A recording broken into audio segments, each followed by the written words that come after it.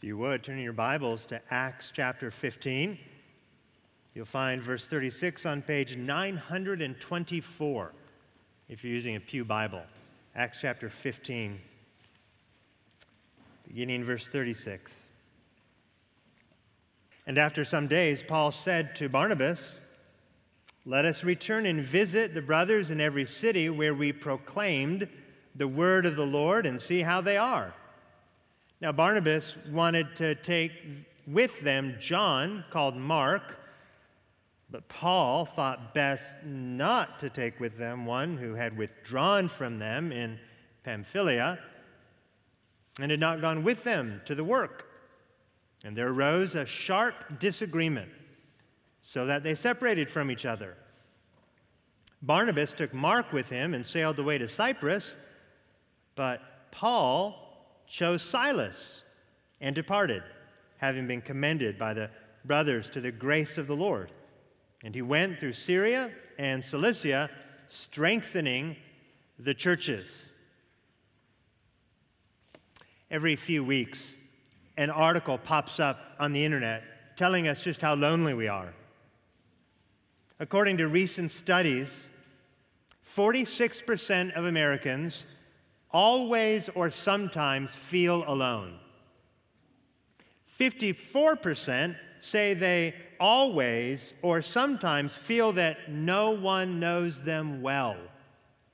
And it's not just an American problem. I could go through examples from lots of different countries, studies from lots of different nations, but this is particularly interesting. In Japan, over 500,000 people under the age of 40 haven't left home or interacted with anyone for at least 6 months. Loneliness is disappointing, whatever country you're in, but it's also dangerous. The lonely are much more likely to be depressed, to be anxious, even to be schizophrenic. The lonely are 26% more likely to die early. Now, obviously, not everyone is that lonely, but many of us live on the brink of loneliness.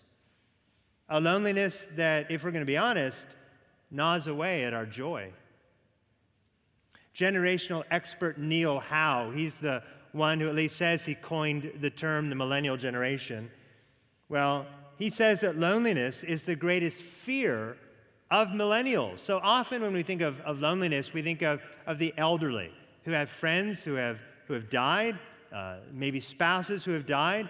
But Howe says that loneliness is the greatest fear of millennials. Here's an example that he provided. He said 42% of millennial women are more afraid of loneliness than a cancer diagnosis.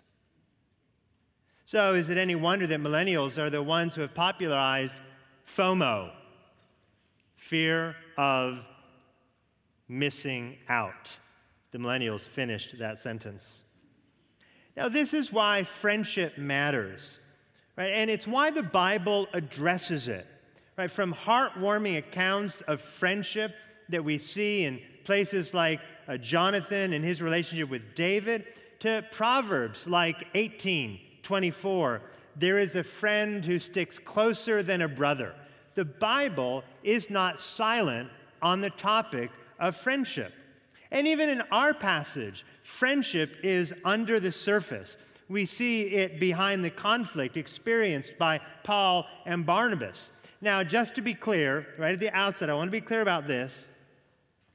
All of Acts, including our passage, is about the spread of the gospel.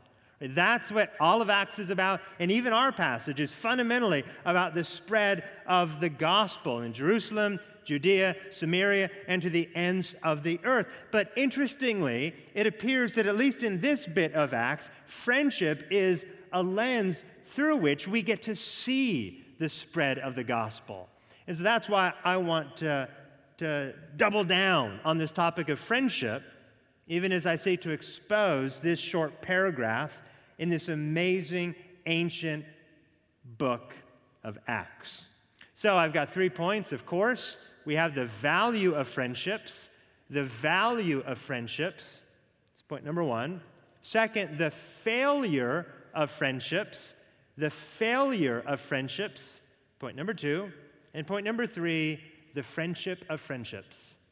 The friendship of friendships. Right. First, the value of friendships. Look again at verse 36. Luke draws our attention to the relationship between Paul and Barnabas. And after some days, Paul said to Barnabas, "Let us return and visit the brothers in every city where we proclaimed the word of the Lord and see how they are." Paul and Barnabas, by this point in history, have known one another for at least a decade. So think about friendships that you may have with other people. Well, they've known one another for at least 10 years. They just returned together from an important theological meeting in Jerusalem. They probably waited out the cold winter months in Antioch. Spring has now arrived, and Paul is ready to go and to visit these churches that he planted with his friend Barnabas. And so let's think for a moment about this friendship that God gave Paul and Barnabas. It has three characteristics. These characteristics make for a good friendship. First, encouragement. Now remember who Barnabas is. Barnabas is Jewish. Barnabas is from Cyprus. Barnabas lived in Jerusalem. He was there during Pentecost. He heard the apostolic preaching of the word from apostles like Peter and John. God saved him. Barnabas sold some of his land and gave it generously to the church in Jerusalem. His name is actually Joseph, but the apostles nicknamed him Barnabas, which means son of encouragement.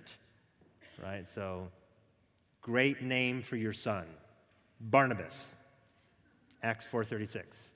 Now in Acts chapter 9, we see how God turns Saul from a persecutor of the church to a preacher of the church. But when Saul, who is also called Paul, came to Jerusalem, because he had this long track record of killing Christians, the apostles didn't trust him. It was Barnabas who convinced the apostles in Jerusalem to accept Paul as a brother. Acts 9:27. What an encouragement he must have been to Paul. In Acts chapter 11, it is Barnabas who's leading the church in Antioch, and when he needs help, he doesn't call upon Peter, he doesn't call upon James or John. When he needs help, he goes all the way to Tarsus, and he finds Paul, and he convinces Paul to come to Antioch, Acts 11:26. And so I would say, just from a brief examination of Barnabas' life, he stayed true to his name. He encouraged Paul by defending him and by trusting him and by inviting him into leadership in the church at Antioch. And it's safe to say, I don't have specific examples of this, but it's safe to say that Paul encouraged Barnabas too. Encouragement is one mark of their friendship. And second, there's companionship. Paul and Barnabas served side by side. In fact, for over a year in Antioch, they were side by side teaching and discipling at the church in Antioch. But they didn't stay in Antioch. Look at Acts chapter 13, verse 2, just a few pages to the left, if that. Acts chapter 13, verse 2, while they, the church in Antioch, while they were worshiping the Lord and fasting, the Holy Spirit said, presumably through the congregation, "Set apart for me Barnabas and Saul for the work to which I have called them." And so the Spirit brought Saul and Barnabas together, Paul and Barnabas together in a unique way to do the work of bringing the gospel to Asia Minor. Companionship. They were together.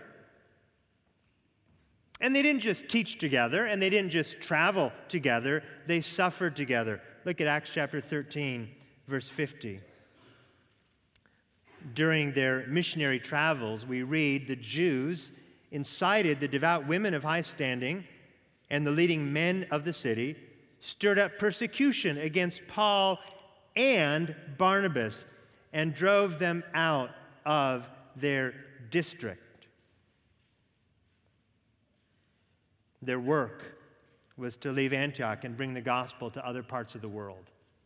And when they did, they were companions. They shared life together. They suffered together. There's something unusually invigorating about suffering with another person. It brings you together. You share a trial. There's few things that are going to draw you closer to one another than sharing, enduring a trial together. This is what Paul and Barnabas, these companions, experienced. It marks of friendship, encouragement, companionship, and number 3, correction. In Galatians, Paul describes how several Jewish leaders, including Peter, refused fellowship with Gentile believers who had not been circumcised. Right, we've been talking about that in Acts 15 for a couple of weeks right now. This event that Paul is describing in Galatians happened prior to the events of Acts 15.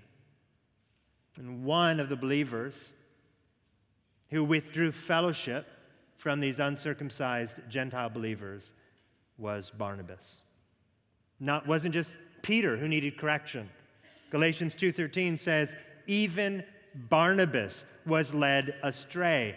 But if you remember from the teaching in Acts chapter 15, when false teachers come to Antioch to spread this don't fellowship with Gentile Christians who refuse to be circumcised message, Paul and Barnabas were on the same page, arguing with these teachers and then going together to Jerusalem to make the case for full and complete fellowship with Gentiles. What happened to Barnabas? Well, he'd been corrected by Paul. Paul corrected him. Barnabas changed his mind. Barnabas grew spiritually because of the influence of Paul in his life. 3 characteristics of a friend: encouragement, companionship, and correction. These are the ingredients of a good friendship.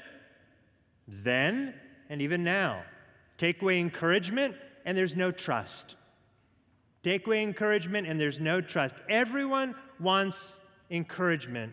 Few people give it naturally. It's much easier to think about yourself than about others, but a friend does the reverse.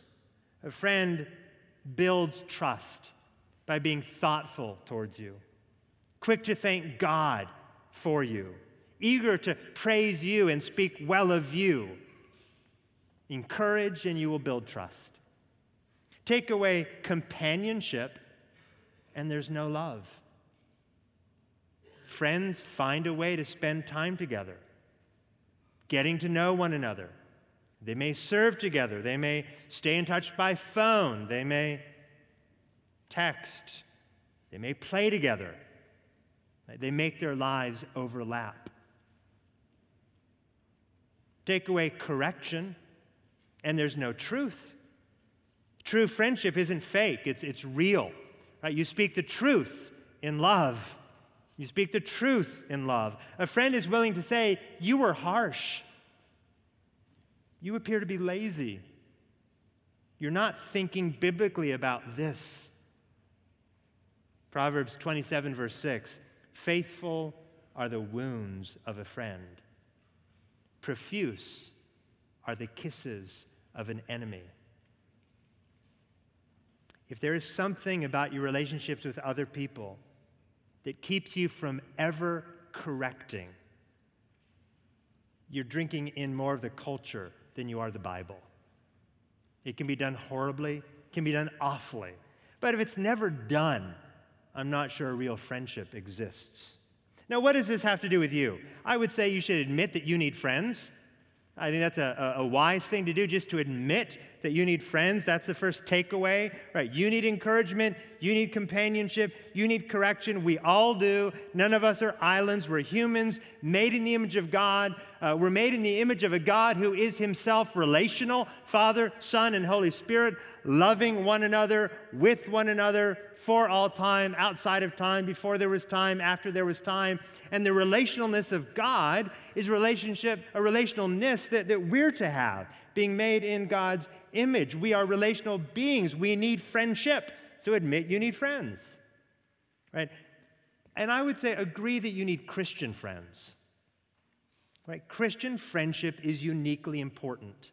Right? There is no denying that you can have sweet, genuine friendships with people who don't believe that Jesus is God and that he died on the cross in the place of everyone who would turn and trust in him. I believe you can have genuine and sweet friendships with people who don't profess that, who aren't Christians, but there is a kind of encouragement that only a Christian can give.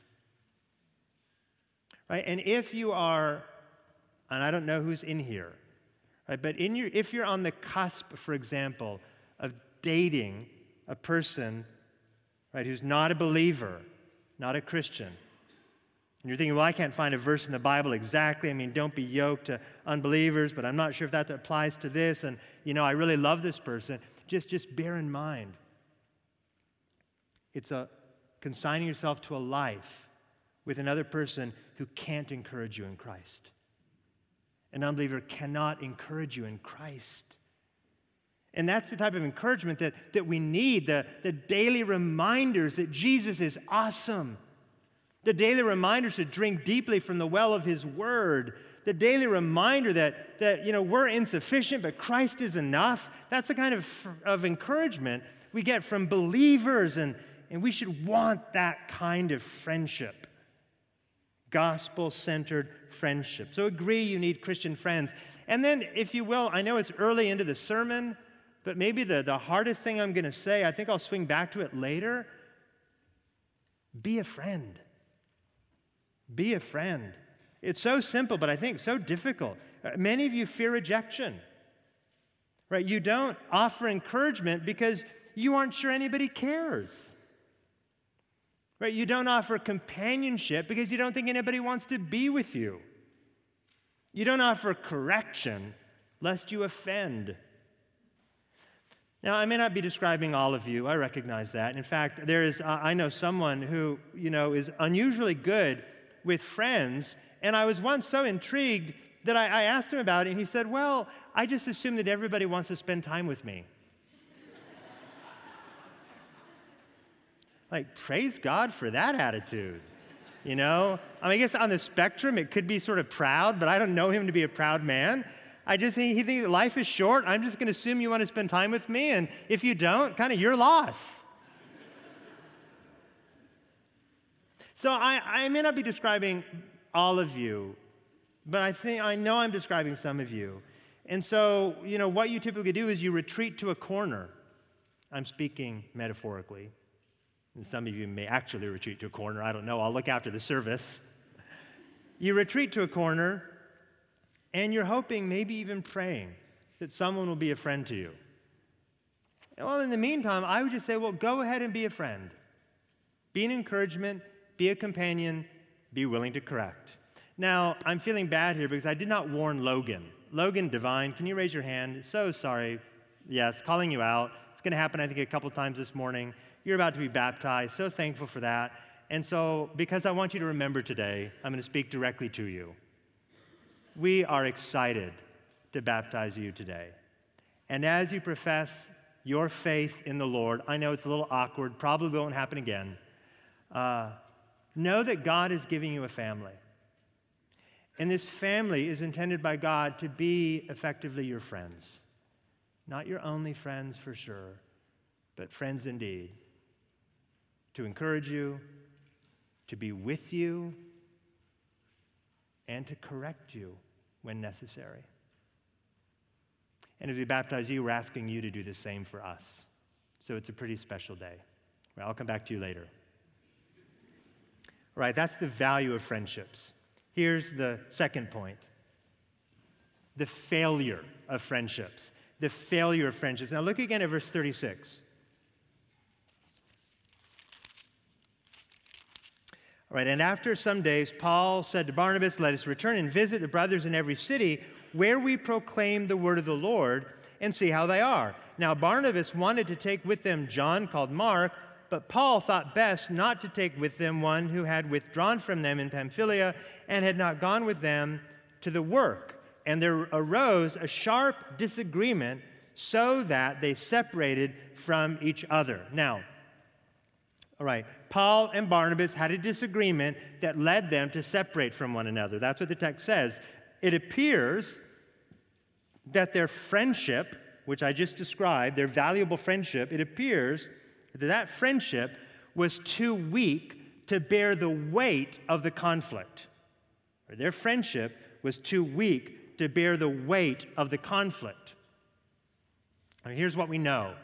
Right, Barnabas and John Mark is sometimes called John, sometimes he's called Mark, sometimes he's called John Mark. Barnabas and John Mark are cousins. Barnabas is probably much older than Mark, and we know they're cousins from Colossians 4:10, all right? Now, Mark's mother is Mary, and not Mary, the mother of Jesus, but another Mary, and she's a woman who owns a very large home in Jerusalem. She's probably a wealthy woman, and it's actually in her home that after God releases or frees Peter from jail, Peter runs to Mary's home because in her home Christians gather. So that must have been a wonderful place in Jerusalem, Mary's home, Mark's mother. That's Acts 12:12. Well, Paul and Barnabas, one day, they bring Mark from Jerusalem and they bring him to Antioch, where Mark, again, younger, I think, than Barnabas and Paul, Mark agrees to be their traveling companion, their ministry assistant, Acts 13, verse 5. But here's the deal. The moment they reach Asia Minor, Pamphylia, in fact, Mark decides that he's going to leave. Now, Luke, in Acts 13, gives us no details except to say, and now I'm quoting Luke, John left them to return to Jerusalem. And that's Acts chapter 13, verse 13. Now, many have speculated why Mark left. The text doesn't say. Well, maybe, difficult to travel in Asia Minor. He didn't bring his REI gear, so he couldn't go on. That's one idea. Another is that he's afraid of dying, and he knew that Christians are being persecuted, so no thank you, I'm going. One idea. Another suggestion is that he just missed his mom. Totally legitimate, young man, comfortable bed in Jerusalem, difficult journey, I'm going to go home, I miss mom. A number of commentators actually suggest that Mark got a little indignant that Paul ended up being the leader of the missionary party. And it's very interesting as you go through the Acts narrative. Early on, you'll read Barnabas and Paul, Barnabas and Paul, Barnabas and Paul. But as Paul proves himself to be the superior teacher, preacher, leader, Paul and Barnabas, Paul and Barnabas, Paul and Barnabas. And so some speculate that Mark, the younger cousin to Barnabas, got a little indignant and decided, well, I've had it. If Paul's going to take over, I'm going to leave town. All right, maybe. All we know for sure is that Mark left. Now, because Mark left once, Acts 13:13, Paul thinks that he might leave again. And Paul thinks that Mark is therefore unreliable.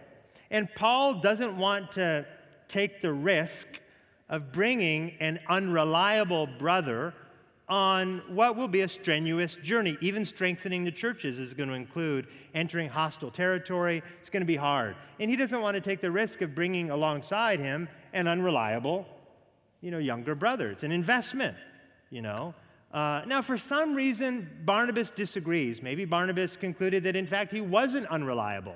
Maybe Barnabas said, well, yeah, maybe, but it's worth the risk. So this is a little strong, but maybe it's sort of like Barnabas is sacrificing truth at the altar of love. Let's love him. He's going to be sad if we don't bring him along. Let's love him. So the truth is, he could leave us in the lurch, but hey, so maybe Barnabas is sacrificing truth at the altar of love. Maybe Paul is sacrificing love at the altar of truth. We can't risk it. We can't risk it. I don't see enough change in him. I don't know. Now, I don't know who's right in this dispute. The text really isn't clear. For what it's worth, I tend to side with Paul, who goes on to write much of the New Testament. Having said that, Mark is the one who wrote the Gospel of Mark with the eyewitness of Peter, so that's pretty good. Regardless of who's argument is better. I hope it's clear that this wasn't a gospel issue that they were disagreeing about, whether or not to bring Mark or not to bring Mark. It was a wisdom issue. And so they should have worked it out, is what I'm saying. They should have worked it out. And instead, they have a sharp disagreement. Now, that word sharp disagreement in the Greek is paroxysmos.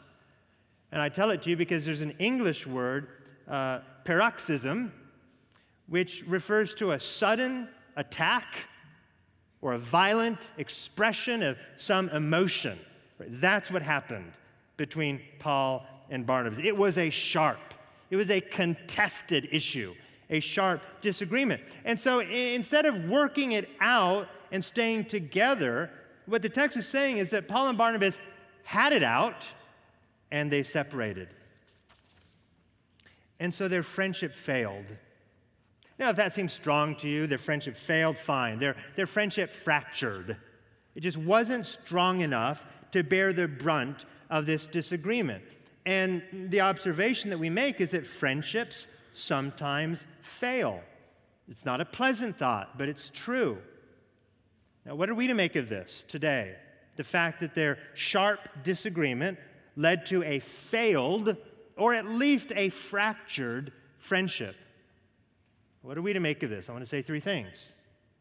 All right, first, the fact that this is in the Bible should help you trust the Bible. So if there's anyone who's sort of teetering on, is the Bible reliable? They sure spend a lot of time studying it in church. I'm just not sure. I think it's passages like this that increase humanly speaking, increase our ability to trust in, to rely on the Bible. Because it is stunning that Luke records this event. He didn't have to. Right? Luke could have just said, they came back from Jerusalem, they spent some time in Antioch, and, Barnabas took Mark and they went to Cyprus, and Paul took Silas and they went to Syria. He could have just said that. We would have been none the wiser. He could have just brushed this conflict under the rug, but he doesn't at all. Here you've got these two, heroes of the faith in Acts. If you've been paying attention, from Acts, 9 through now, Paul and Barnabas are living large in our eyes. And here they're shown to be squabbling. So it's not a pretty story, but it's an honest story. And it points to the reliability of the Bible. And it points to the fact that sometimes things don't work out in the short term. I would say the Bible is more honest than any cultural commentary that you're going to get yesterday or today outside of Scripture. Let me give you a couple examples. Walt Whitman is the American writer and poet, and in 1865 he wrote a poem. He wrote this poem literally while American soldiers in the North and the South were killing one another on the battlefields of our country. And he writes these lines.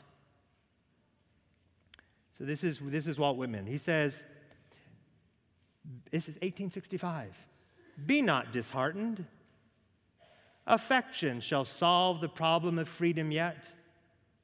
Those who love each other shall become invincible." With all due respect, you've got to be kidding me. And you do know how I found out this? It's not like I'm so well read. I'm not just at home reading Walt Whitman. I got an email with an advertisement for a bracelet with these words inscribed on it. Seriously. Not that. It's those who love each other shall become invincible.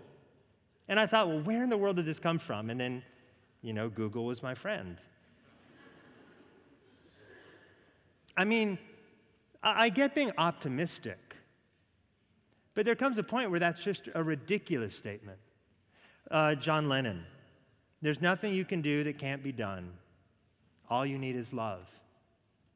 Now, maybe with a proper definition of love, that makes sense, but the point that I'm trying to make is it's so easy to fall into these little cliches about life that don't hold true to reality. The reality is that sometimes your love fails. Love doesn't fail. Christ's love doesn't fail. Your love, not perfect, not invincible.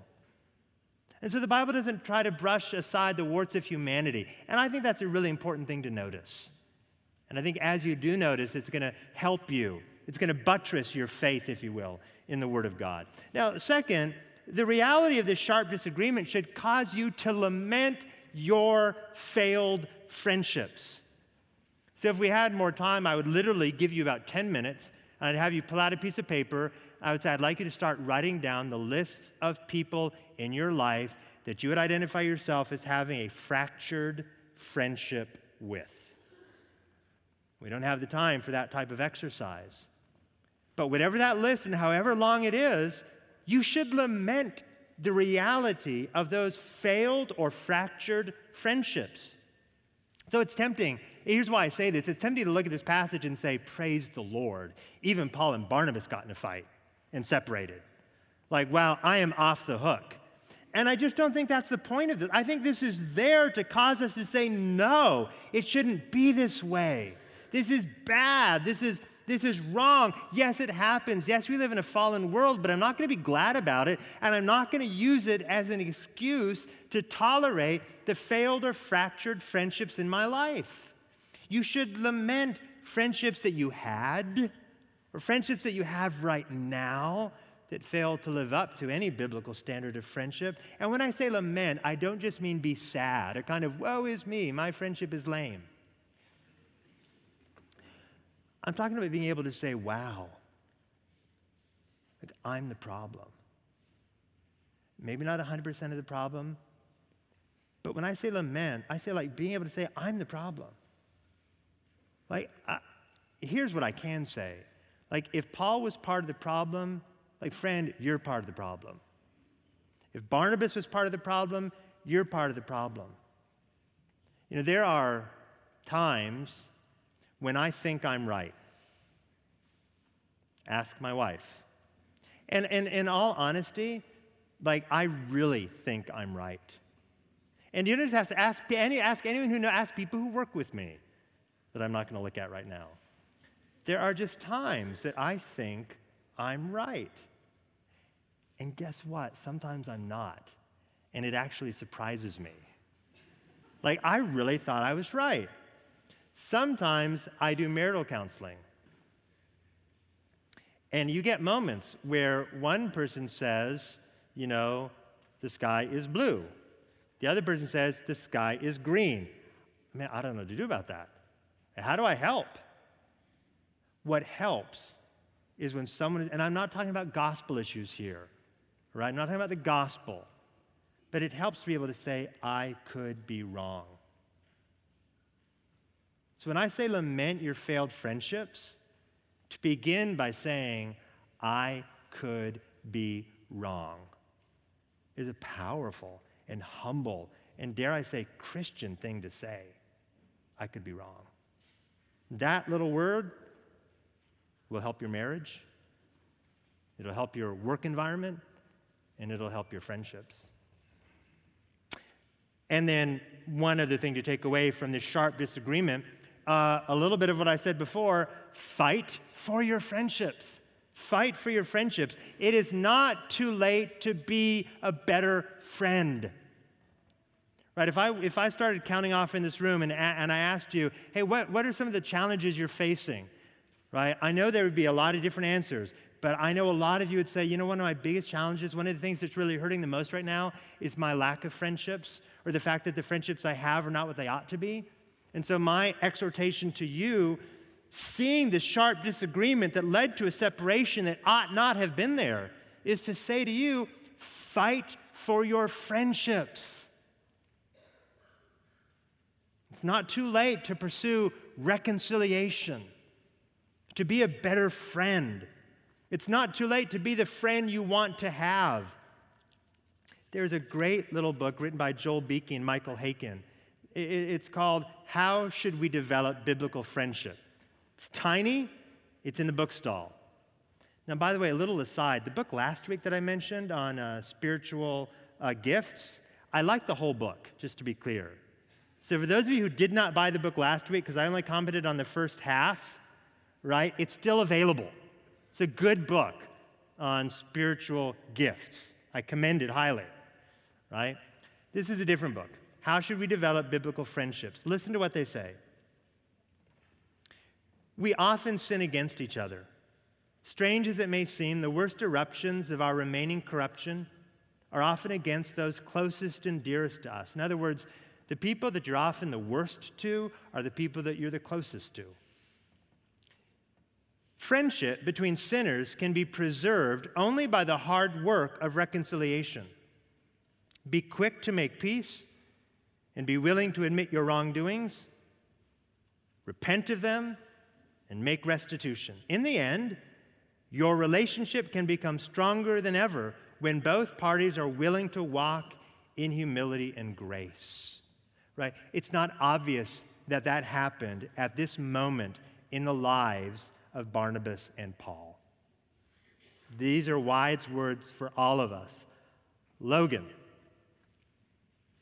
as you come to be baptized, you come as a sinner, like Paul and like Barnabas. You will sin against us, and we will sin against you. That's a given. Remember, your hope is not in us. Your hope is in Christ. And that leads us to our third and final point, the friendship of friendships. Right, look at verse 39. And there arose a sharp disagreement so that they separated from each other. Barnabas took Mark with him and sailed away to Cyprus, but Paul chose Silas and departed, having been commended by the brothers to the grace of the Lord. And he went through Syria and Cilicia, strengthening the churches. Now, allow me to point out the obvious, all right? By separating, Paul and Barnabas established two missionary teams. Barnabas took Mark and sailed to Cyprus. Paul took Silas and went to strengthen the churches in the region of Syria and Cilicia.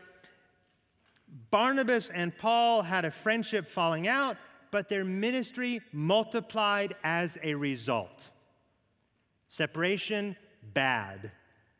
Ministry multiplication, good. Right? It's like the beginning of Acts, where the church is being persecuted, and then the gospel spreads because of the persecution. Persecution, bad. Spread of the gospel, good. So same thing here, right? This division between Paul and Barnabas, it's a bad thing, but God used it to spread the gospel and grow his church, and we call that providence. And I would say over the years, I have sadly seen more than one kind of Paul and Barnabas moment where two believers, they love Jesus, but they just can't get on the same page, and they finally decide to part ways. And I don't commend this, and I don't recommend this. And we should fight against it. And I'm so thankful to say that I've even experienced times in Mount Vernon that could have been Paul and Barnabas moments, but they didn't. And the relationship became so much sweeter as a result. I don't commend it. I don't recommend it. We should fight against it. But when it happens, we can trust God has not fallen asleep at the wheel. We can believe that God will continue to do good through fallen sinners in a fallen world, even as they go their separate ways. Now, as we think about friendship, I want us to keep something else in mind. We live in an age that puts friendship up on a pedestal. From television shows that lead you to believe that friendship is easy or even the most important thing in life, to social media accounts that lead you to believe that all of your friends who aren't really your friends have 1,000 friends. It just seems like everything around us is leading us to believe that there's nothing more important in life than friendship. Friendship is important, but for many of you, somewhere along the way, something happened. You turned a good thing, friendship, into an ultimate thing, and we call that idolatry. And here's the kicker. The moment you make an idol out of friendship, the harder it will be to ever be a friend or have a friend. Now, some of you know what I'm talking about. You are so eager to be included, so hungry to be in, so fearful of missing out, that you no longer see people as God's image bearers. You see them as a product to be consumed. You don't love them for who they are. You love them for the feeling of friendship that they can give you. Have you ever watched the face of a celebrity giving an autograph? It's often a flat, not always, but often a flat, sort of plastic, disengaged look as the autograph is being given. Why is that? Well, because that celebrity knows that you don't really care about him. You care about what he can give you, a little touch of fame. And that's the danger of idolizing friendship. You stop caring about the person, and you start caring about what they can give you, a little touch of friendship. So what's the answer? It's in our passage. It's in verse 36. Notice what Paul said that he and Barnabas did. They proclaimed the word of the Lord. What is that word that they proclaimed? It is the message of Jesus. What is that message? There are lots of different related ways to summarize that message. For the sake of this sermon, let me use that sentence spoken by Jesus in John 15, verse 13, where Jesus said, "Greater love has no one than this, that someone lays down his life for his friends." In that one sentence, Jesus summarized what he came to do. In that one sentence, we have the gospel in brief, right? Because of his love, Jesus laid down his life at Calvary in the place of everyone who would ever turn and trust in him, who would confess their sins to him, acknowledge their wretchedness before him, turn to him, trust in him, and then Jesus says, "And I call you, those of you who do that, I call you my friends." John 15:13. So Paul and Barnabas were not perfect. They failed, at least for a season, at their own friendship, but they didn't go back into a corner and pout. They grabbed another friend, and they went about the business of proclaiming the word of the Lord in Cyprus, in Asia Minor, in Syria, in Cilicia. And why? Because neither of them, to the best of my understanding of the entirety of Acts, neither of them made an idol out of friendship, at least out of human friendship. There was a more important relationship to talk about: the word of the Lord, the message of Jesus, the friend of sinners, the friendship of friendships. They loved each other, Paul and Barnabas, but they loved Christ more. And so they shared the gospel of Christ to strengthen churches and tell everyone they could about this amazing friend who is Christ. So, I'm not sure if you're lonely today. And I hope you're not. But maybe you are, and maybe you're hurt. And maybe you feel abandoned by those you love. And maybe you feel betrayed by people that you thought were your friends. And those feelings are real, and they're painful, and I don't want to take them lightly, and we shouldn't take them lightly. And admittedly, the statistics tell us that we're living in a world where people feel alone and they don't know where to turn. That is obvious. And it appears to just be getting worse. And maybe that's you. But do you realize that as much as you feel hurt or abandoned or ignored by others, so listen, please, as much as you feel hurt or rejected or abandoned by others, you have rejected God 1,000,000 times more. Do you realize that though you have been made by God to love him and enjoy him and find your satisfaction in him, you have chosen time and time again to hate him, to be bored by him, and to find your satisfaction in people other than him. You have again and again and again looked for friendship from people, which is a good thing, but not if you neglect the one who matters more than anyone else. True friendship, real, lasting, perfect friendship is not found in a club, it's not found in a school, it's not found in a job, it's not, dare I say, it's not even found in a church.